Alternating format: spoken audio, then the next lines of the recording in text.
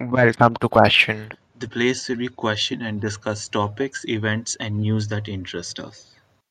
Welcome to the fourth episode of our podcast. In this episode, we'll be talking about the updates in the right to repair movement, the new team integration in Windows, and the new OnePlus Nord 2. Right, so let's start with the right to repair movement. So on this Wednesday, FTC voted unanimously to enforce the laws around right to repair, and this ensures that American customers they'll be able to repair their own electronic and automotive devices. So I want to know what is your opinion on this because I remember last time you weren't a very big fan of that and you thought technology would start regressing. I am still not a very big fan of right to repair movement. I don't think so. It should be introduced because it will allow third party and third party markets to supply fake items which will ultimately hurt the customer, and it will be much harder to get genuine support because these people will be offering repairs for much lower price compared to your certified stores, and people will obviously go there, and because of the lower price they will have to make some compromises in the quality of the repair and product, so the repairs firstly won't be as high quality, and there is no way to regulate those repairs. I believe this legislation is aimed on giving consumers the choice of getting it done from a third party instead of having to go to the first party and get it done, which could help reduce the price to repair. But at the end of the day, it's the consumer's choice about where they want to go. So it is their responsibility to know that where they're going to get their device repaired is a proper place, that they have the proper expertise it's required to do it. And as for the regression of technology, I do not think it will happen because, as far as I'm aware, the main purpose of this law, you could say, is to allow alternative sources to alternative businesses to repair them. Because let's be fair, Genius Bar, Apple, and all of them they overcharge quite a lot. That's fine, that's not I do fine, not think but if that's fine at all. you look at new devices, they are often made with everything integrated into one single chip, and Yeah. So if you take something to the repair station, the official repair station, what they will often do is just give you a new phone and take your old phone back, because because when you are advancing technology, you essentially want to make everything small, and it's hard to make repairs even for the official centers. I mean, let's be fair. Current iPhones, mobiles, laptops, whatever, they are all openable. You can open them, see what's inside, repair them, put it back together, and still use it in the same way. So all that this does is allows third-party people, third-party businesses to conduct the same repairs. But again, as I said before, at the end of the day, it is the consumer's responsibility to choose who repairs their devices, and they need to be well informed about that. I mean, you cannot always give consumers a choice to do whatever they want. So, for example, if Ideally, in a free world, yes, you do give them the choices. I guess, but for example, if you have some illness, you cannot just go to anyone who claims to be an authorized repair center, or Yeah, authorized repair centers, I mean, and there will be some authorized. There are current authorized ones by Apple also, but there are also those which do not want to get the authorization because of the various clauses in their contracts. And this does help those businesses. And I believe this law also requires companies to release repair guides to their products. So I do not think there should be much of an issue on third party businesses not knowing how to repair them. so I mean about the manuals, having to release the manuals and the diagrams, etc. So that's a concern for the company too, because you are practically No, they're giving away your protected by intellectual property. their pro- their intellectual property is protected by patents. It is not to concern if someone tries to copy them, they can get sued for millions. but again, it takes resources to sue, and it's just an hassle. And the patent law does not apply to everywhere. So, for example, if you're a US It patent, does that won't apply. apply. It There does are apply in the worldwide US. This law is patents. focused in US. Yeah, so they are not admissible in a UK court, for example. Yeah, they're not. So yeah, that's a problem, I think, for the companies. Yeah, it could be, but I do not see it being a problem because if anyone's gonna rip off their products, it's probably going to be some Chinese company. And let's be fair, the quality is going to be much worse. They're not going to be able to source the exact operating system was. Yeah, true. So now let's I move on don't think a rip off would make a comparable product. to. So now let's move on to our second topic, which is the team integration. So Windows is heavily pushing its teams on its users. So now you get a special chat app, which is part of the OS itself.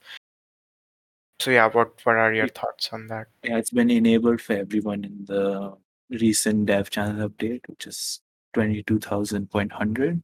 Yeah, it's still in Uh, very early stages because I have experienced some yeah, pretty you major told me bugs. you Yeah, Yeah. you told me you were experiencing a bug where it doesn't close. I have not had that bug, luckily. The Hmm. only one big problem that I have with this is that when you want to chat with someone, it opens it from a new window instead of in the pop-up itself, which is kind of annoying, but at the same time, it has its own uses. So maybe what they can do is they can open it by default in the pop-up itself, in the chat integrated app, and have an option to pop it out into a separate window if needed. Yeah, that should be the case, I think. Yeah.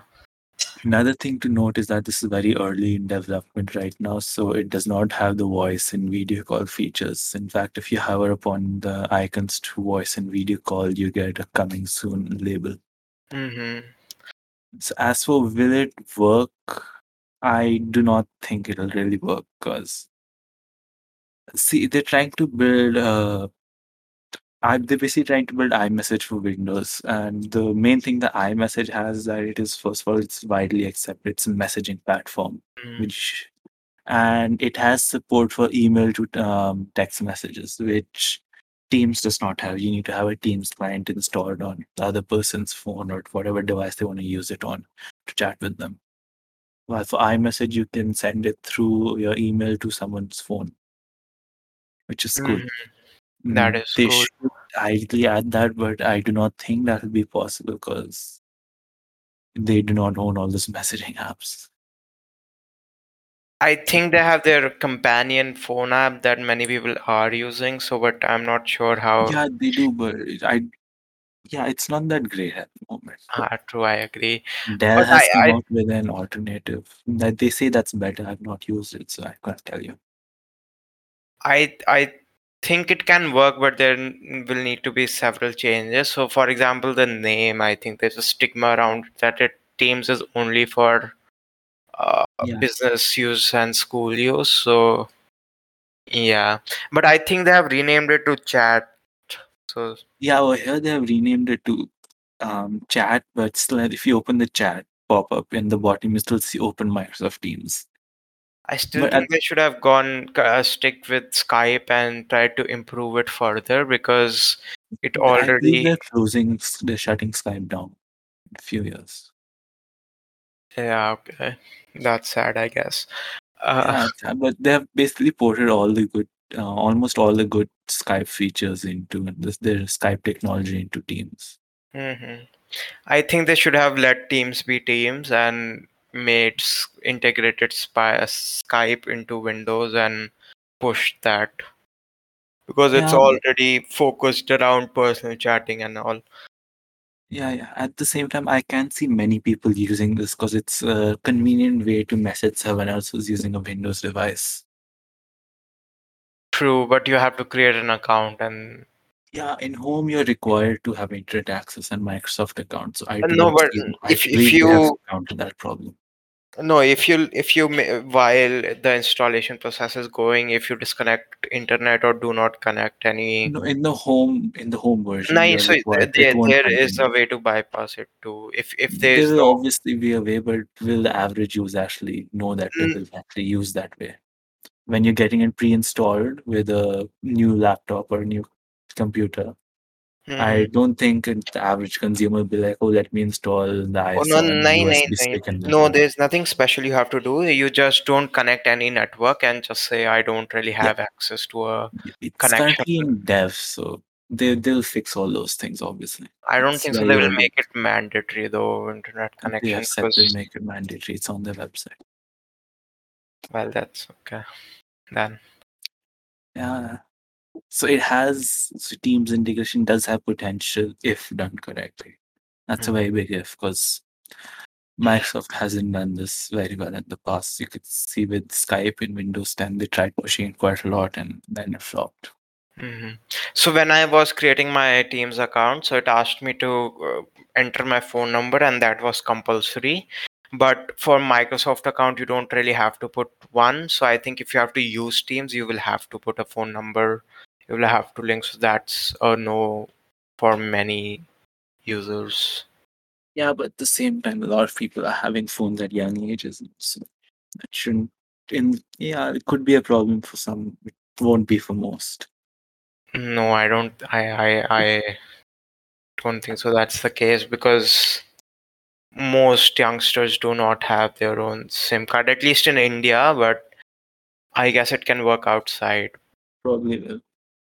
And continuing, our next topic is the OnePlus Nord to 5G, which launched yesterday in India and Europe for now.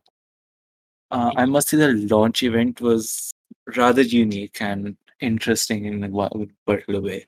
I think they were trying too hard to make it funny and to blend in with Yeah, to appeal to the Gen Z audience. yeah, you could say that, but I'd say they accomplished the task to a large hmm extent. I Because agree. the movie trailer type of thing that they had in the start, that was rather good, I'd say. It looked good. It was a very interesting and unique way to present the device. hmm And then the white on whites that they had throughout the um, event, that was surprising. So one of the most, I think that the thing that stood out the most was their emphasis on India, and including prices, showing prices in Indian rupees, and having an exclusive color for India. So that was something new that no company usually does, because they Yeah, mainly emphasize on foreign markets. yeah, OnePlus is OnePlus is known in the world due to the Indian market. To be honest, Uh, I the guess, yeah, they're largest not user really. base is in India.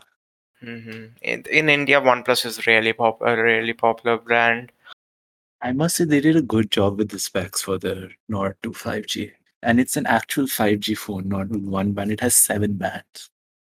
So that's good to know. For that price, you're getting an actual 5G phone. Yeah, for that price point, that's a really good phone. But I mean, That people starts had some. 27,000. Mhm. Not sure what the high top tier price though. But But people still have 27,009. concerns regarding its operating system. So I heard Yeah, it's. they've started merging it with ColorOS, which many people do not like. So I was watching a video about on the unboxing of it.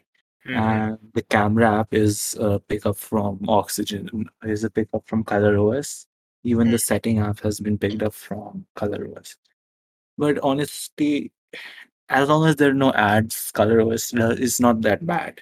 And there are no ads in the Nord. Yeah, I guess it should be fine then. But still, I mean, on Twitter, the reaction is rather negative regarding the new OS. So, Yeah, yeah. people, uh, y- ColorOS didn't do a good job when it came out, I would say. It doesn't have the same look as One UI from Samsung, which is highly polished. And ColorOS has been known to have a lot of ads and bloatware in it. hmm So One UI is amazing. I must say that's the only reason I recommend Samsung phones all the time. Yeah, It makes the phone fun to use. I don't know how to explain it. I agree. That's probably the main selling point for Samsung at the moment, Yes. especially for their low and mid-tier hmm phones. Uh, yeah, the Nord also uses a MediaTek processor, the Dimensity 1200 AI. So basically, it's a collaboration between MediaTek and OnePlus to create this supposedly custom chip. And I'll say the actual benchmarks and the benchmarks they showed in the launch event were pretty different, but but it does perform much better than the current Nord one. I mean, obviously, yes. Yeah, it was the benchmarks on the event were a bit of a stretch. Hmm. I mean that is true for I think every company because Yeah, they test it in ideal environments. That's just not the real life. I think it's a good phone uh, if yeah. anyone's looking Otherwise, to buy a new phone. yeah, on paper it is a very good phone. We'll know more once we get detailed reviews, but yeah, it does look should be good. Hopefully, they don't mess up the software too much. They Mhm. have not messed up the software too much. All right, guys, that's all for today, and hope you enjoyed this. And we'll see you in the next episode. Bye.